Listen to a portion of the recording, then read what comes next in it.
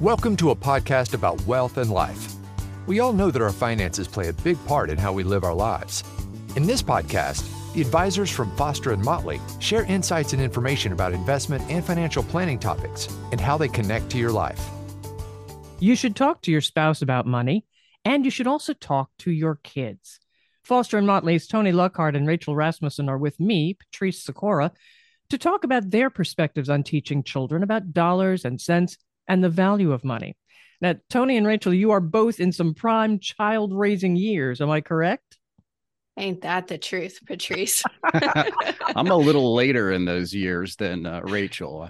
I've got twin girls that are 18 and my son's 16. So I'll bring that perspective to the conversation. And Rachel, how old are yours? Yeah, my son's going to be 5 here and my daughter's 7. So we're just starting the whole money conversations in our household as well. So I go to other advisors to get advice and figure out, okay, how do we navigate this? And I'm sure I'm not the only one with kids in this subject. No, I'm sure you're not. Mine are gone. I've got grandkids now, and we're doing it with the grandkids. But I have to ask you, how many of your children actually deal with money, physical money? We have taken a different approach. We introduced the concept of money in our household. You know, they have a little wallet and a little piggy bank, and they love getting quarters from grandma and their birthday card, and they collect them. But we use tokens because they can really get the concept of a token. And I'm hoping that will translate. I actually got that idea from their pediatrician who said, okay, try this token economy. You do this chore, you get this token. And they get a little competitive about that stack of tokens. They want to have more than the other. And then do they turn the tokens into you? They can use it to buy things that they want. So it kind of helps that we go to the store. I want this, I want that. And you say, okay, well, this is how many tokens it costs. Now you can make a decision around that. And so kind of introducing that young, and then also trying to start translating tokens into what actually is a dollar. That's the next phase, call it. Yeah, so that's an interesting question. I mean, with virtual currency and credit cards and all the different ways to transfer money around these days that don't require the tactile part of money. I think it's important, as Rachel, you're doing in some way, shape, or form, to incorporate some tactile part of that. Back when my kids were little, and we'll talk more about this, when they first realized what a gumball machine was at the restaurant when you're walking out, it's like, okay, somehow they want something and we can equate that to money. So, we started doing an allowance of like a quarter once a week, and that was kind of their allowance, and gave them it was their money to spend if they decided to buy a gumball, as opposed to our money to spend, even though we were giving it to them. So some tactile part of that, I think, is very, very important to trying to get that across to kids. And in fact, my daughter has a part-time job. One of my daughters has a part-time job. And this weekend, speaking of tactile, she got paid in $5 bills at the restaurant. And she was looking at the $5 bills and thinking, I think this one just looks weird. I think someone's giving me counterfeit $5 bills. So she took it to the manager, and the manager said, well, honey, these were what $5 bills looked like in the 70s before you were born. So, there's still tactile. There's still money being exchanged hands, just not as much as we're used to. That's fun. They love those. I was just thinking about this when Tony was talking about the $5. They love the golden dollars, collecting those. So the Susan B. Anthony's, they're the golden dollars, the Sacagaweas or something. Right. So anyways, they have a few of those, and they hoard those. They put them in their little treasure box, and they think they're awesome. And I'm like, well, don't spend them, because there are not that many of them. But anyway, yeah, I think that you bring up a good point. It's harder to talk about money when you don't actually hold it and see it. And we're in a land of pay by tapping your phone, or pay with your credit card. Oh yeah, just go to the money machine, Mom. Yeah, just spits right out. That little card you have, it does everything. I can get my gumballs, I can get my soda or whatever, or I guess, do you call it pop? I wouldn't go that far, but No, that's for the Northerners. We're in the Midwest. I'm from the South, so everything's a Coke, a Coca-Cola. Yeah. Pepsi is a Coke.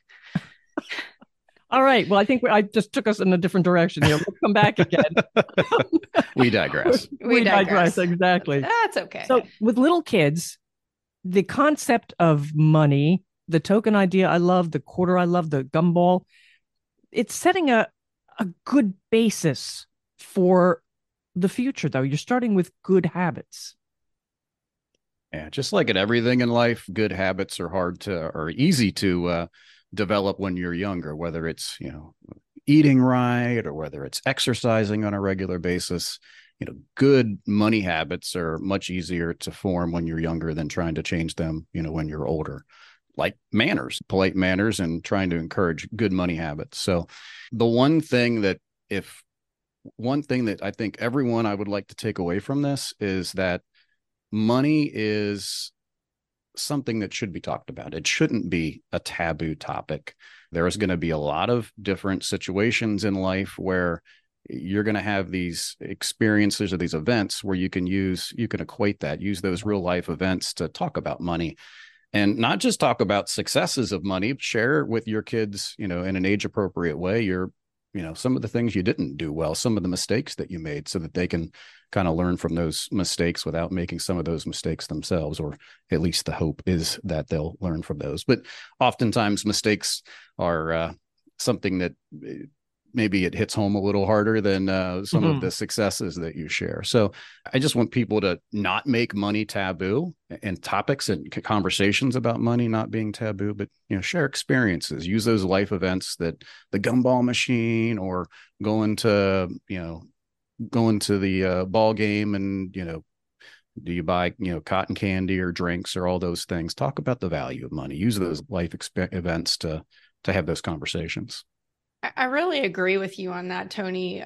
Just talking about it early and letting kids make small mistakes before they become really big mistakes. I think we can all, our feelings around money get ingrained in us at such a young age. And we can think back to when we were kids, and did you grow up and you didn't have very much, or you grew up and you had a lot and you got everything you needed, and then you needed to pay the bills, and you're like, what is this?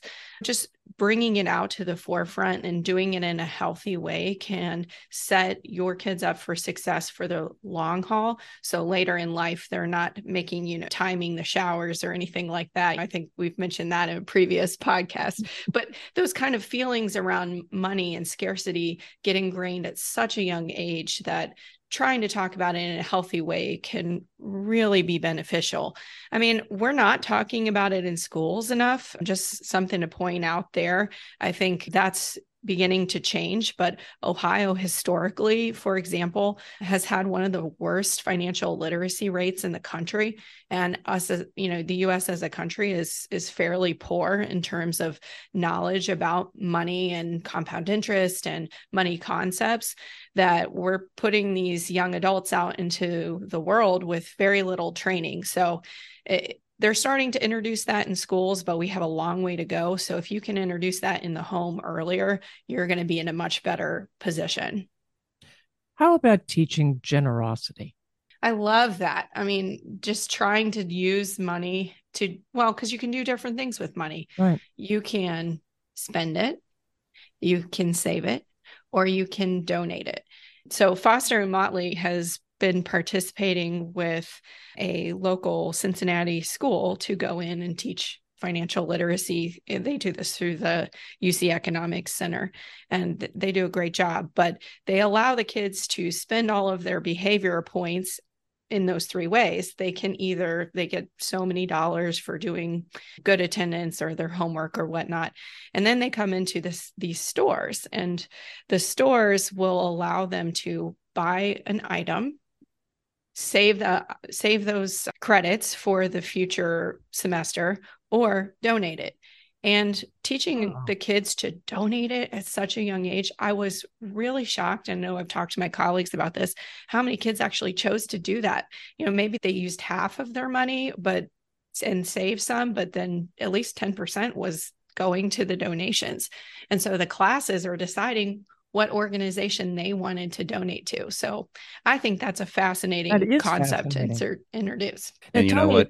On that topic, I mean, those are things that there's like piggy banks that you can buy out there that have those 3 buckets.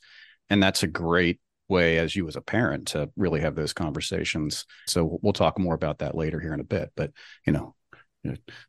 newsflash, those same conversations need to happen at the home level as well, right?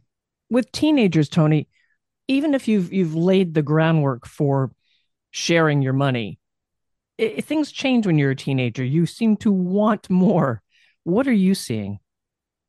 Well, I think it starts with when they're younger, as we talked about. And when my kids were younger, I was trying to formulate my thoughts about how to deal with my kids and money. And I read a book that really helped crystallize some of those thoughts. It's The Ultimate Parenting Map to Money Smart Kids by Linda Leitz. And it's older. I think it's copyrighted in 2006, 2007, but the principles are there. And in essence, what it says is when they're older, they have a job, right? And they get a paycheck. So when they're younger, help create a paycheck for them. Some different things around the house, some chores, some expectations of what they should be doing, and give them a weekly allowance. If they don't do those chores, the allowance comes back. There was oftentimes that my son, didn't want to unload the dishwasher. And I would say to him, Aiden, you can either unload the dishwasher or you can go give me $1 and I'll do it for you. I mean, the 2 things we have in life are time and money, right? So you can either pay me to do it or you can do it yourself. So, and 99% of the time you'd unload the dishwasher and that'd be fine. So allowing them to, giving them money and allowing them to, giving them chores, set expectations, jobs, right? It's conditioning them to, as we grow up and get a job and get paychecks, it's the same condition. So you can use time or money to make choices. Yes. I love that. And as they get older, that continues. So, giving them an allowance that's appropriate based upon their age, and then having them pay for more things. So, one of the first things we would give them an allowance. And one of my memories is we go to the circus and they wanted cotton candy. And we said, well, you've got your money. You can buy your own cotton candy if you want. And sometimes they would, and sometimes they wouldn't, but it became a value decision that they made as opposed to us. And even though they were paying for it with their money, we were giving them the money, so we were still paying for it, but it was their money, so they made better choices. All right. We talked really briefly there, Tony, about the bank that has the 3 buckets in it. Mm-hmm. Let's talk about that, and then we'll move on to an older kid. And I love the idea of setting up a 529.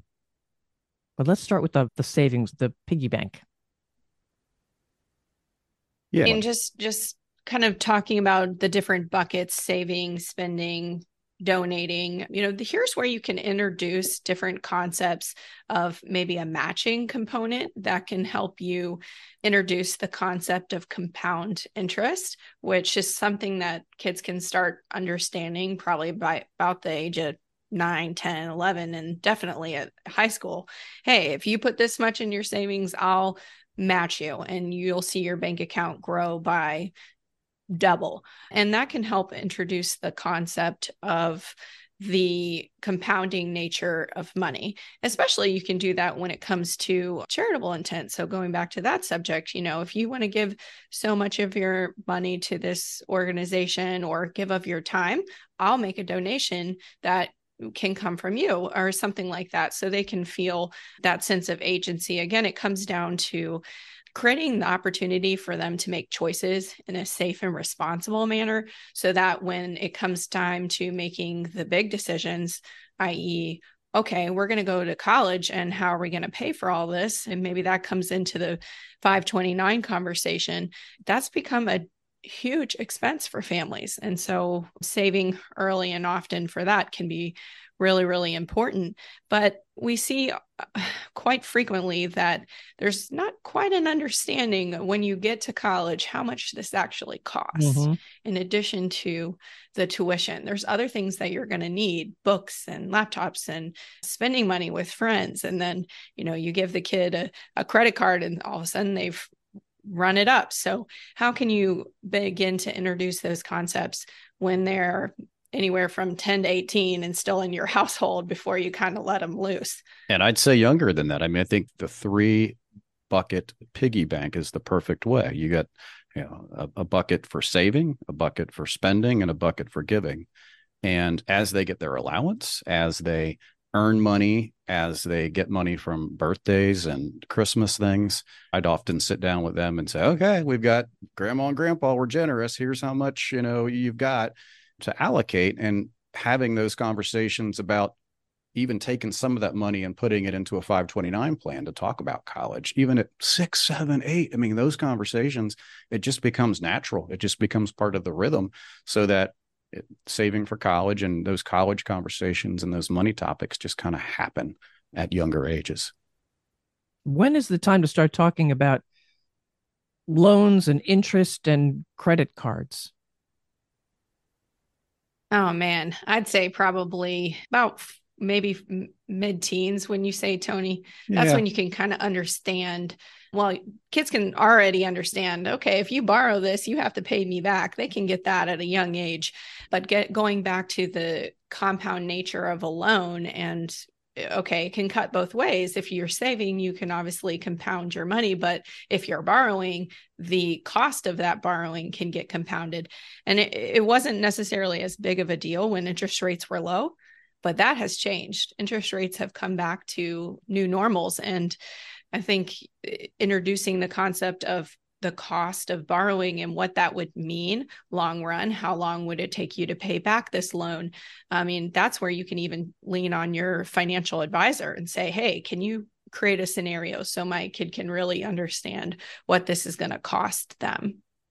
And I think it becomes as easy as having conversations around paying off your credit card bill every month. Have them be part of that. Maybe they help you help them log in, or they help you log in and watch you do it and pay the credit card bill off, and know that's just part of what you do every month. If you're going to borrow it for a temporary period of time, you got to make sure you pay it off within a reasonable period of time. So those conversations, I think, are, even at younger ages. But then, setting up a savings account at some point. So the piggy bank works for a while, but, maybe 7, 8, 10, you start setting up some savings accounts and the excess money goes in there. I got kind of creative because my kids grew up in a very low interest rate environment. So I would pay them interest by transferring money from my account to their account. They were none the wiser that the money was going in, but we'd get the statement every month and we'd say, hey, look at how much money your money grew just by leaving it in the bank and letting it work for you. Now that interest rates are a little higher, it's not as necessary, but I created that environment to allow them to see their money growing. That's a great thing, because if you do not see it grow, you really do get disappointed, especially as a kid. Yeah. I want to see some kind of improvement there, some kind of movement. What about stocks? When is the time to get them interested in stocks, do you think? I think that's a little bit personality dependent. When we talk about this with clients, you have kids and grandkids getting interested at different stages, depending on whether they have a bit of an entrepreneurial spirit. If they're setting up lemonade stands early or cutting lawns, maybe with those kind of individuals, you can introduce the concept of stocks at a pretty young age. You can set up a custodial account through, a brokerage account that you own, and it's for the benefit of the minor, and they can buy stocks. I think it's great. You go to the store and you say, hey, do you know that Procter and Gamble makes Tide? And you could buy that stock. And so just taking that conversation to your everyday lives can make it more tangible. When you see some statement on paper, it doesn't feel real until you hold something in your hand.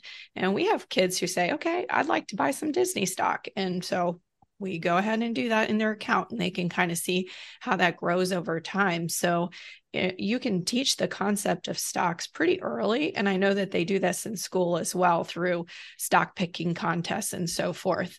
You just kind of have to be careful around the sense that you're just gambling with this free money and teaching the concept of investing versus speculating. And sometimes the markets aren't good, but if you're patient, which is something that we all have to learn as we get older. Being more and more patient, then it is very well rewarded. What don't you think, Tony? I do. And I think, a good first step is if you've got a brokerage account, as a parent, you could talk to them about P&G or Apple or Disney and buy a share or two of each of those companies when they're younger, and, allow them to kind of, we have annual meetings around the holidays, and we did that. We bought a couple of shares of stuff a bunch of years ago when they were younger, and we'd kind of update it and look at it on an annual basis. So we're not looking at it too frequently, but checking in on it occasionally to see the growth over time. So I think that's kind of a good first step. It's very, low effort because, if you already have a brokerage account, you're just buying some stuff there. And then as the kids get older, setting up those custodial accounts, talking about diversification. Maybe you put a couple stocks in place. I recently did this with my kids. We bought a couple of stocks a couple of years ago and tried to research them and all that good stuff. And then with the rest of the money, we put into a mutual fund. So I let that kind of go for a year. And then the next year we said, do you want to research all these stocks and try to pick winners and losers? Or do we just want to buy a diversified mutual fund that, mirrors the market? And let's just buy the mutual fund. So getting that diversification and the kind of teaching that through, a long-term time period. I think also, you could get kids involved, and we've seen these conversations happen with our clients, especially in family meetings when it comes to donor advised funds. So that used to be a concept for only the ultra wealthy. They create these foundations and so forth. But now it's high net worth individuals are putting appreciated stock into donor advised funds. And I know we have some podcasts out there on that. Actually, Tony, I think we did that one together.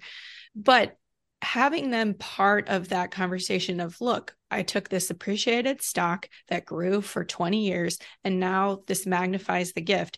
Do you guys want to be involved with that decision-making process of where the gift goes, showing how money has this agency and more as a tool as opposed to something to be feared?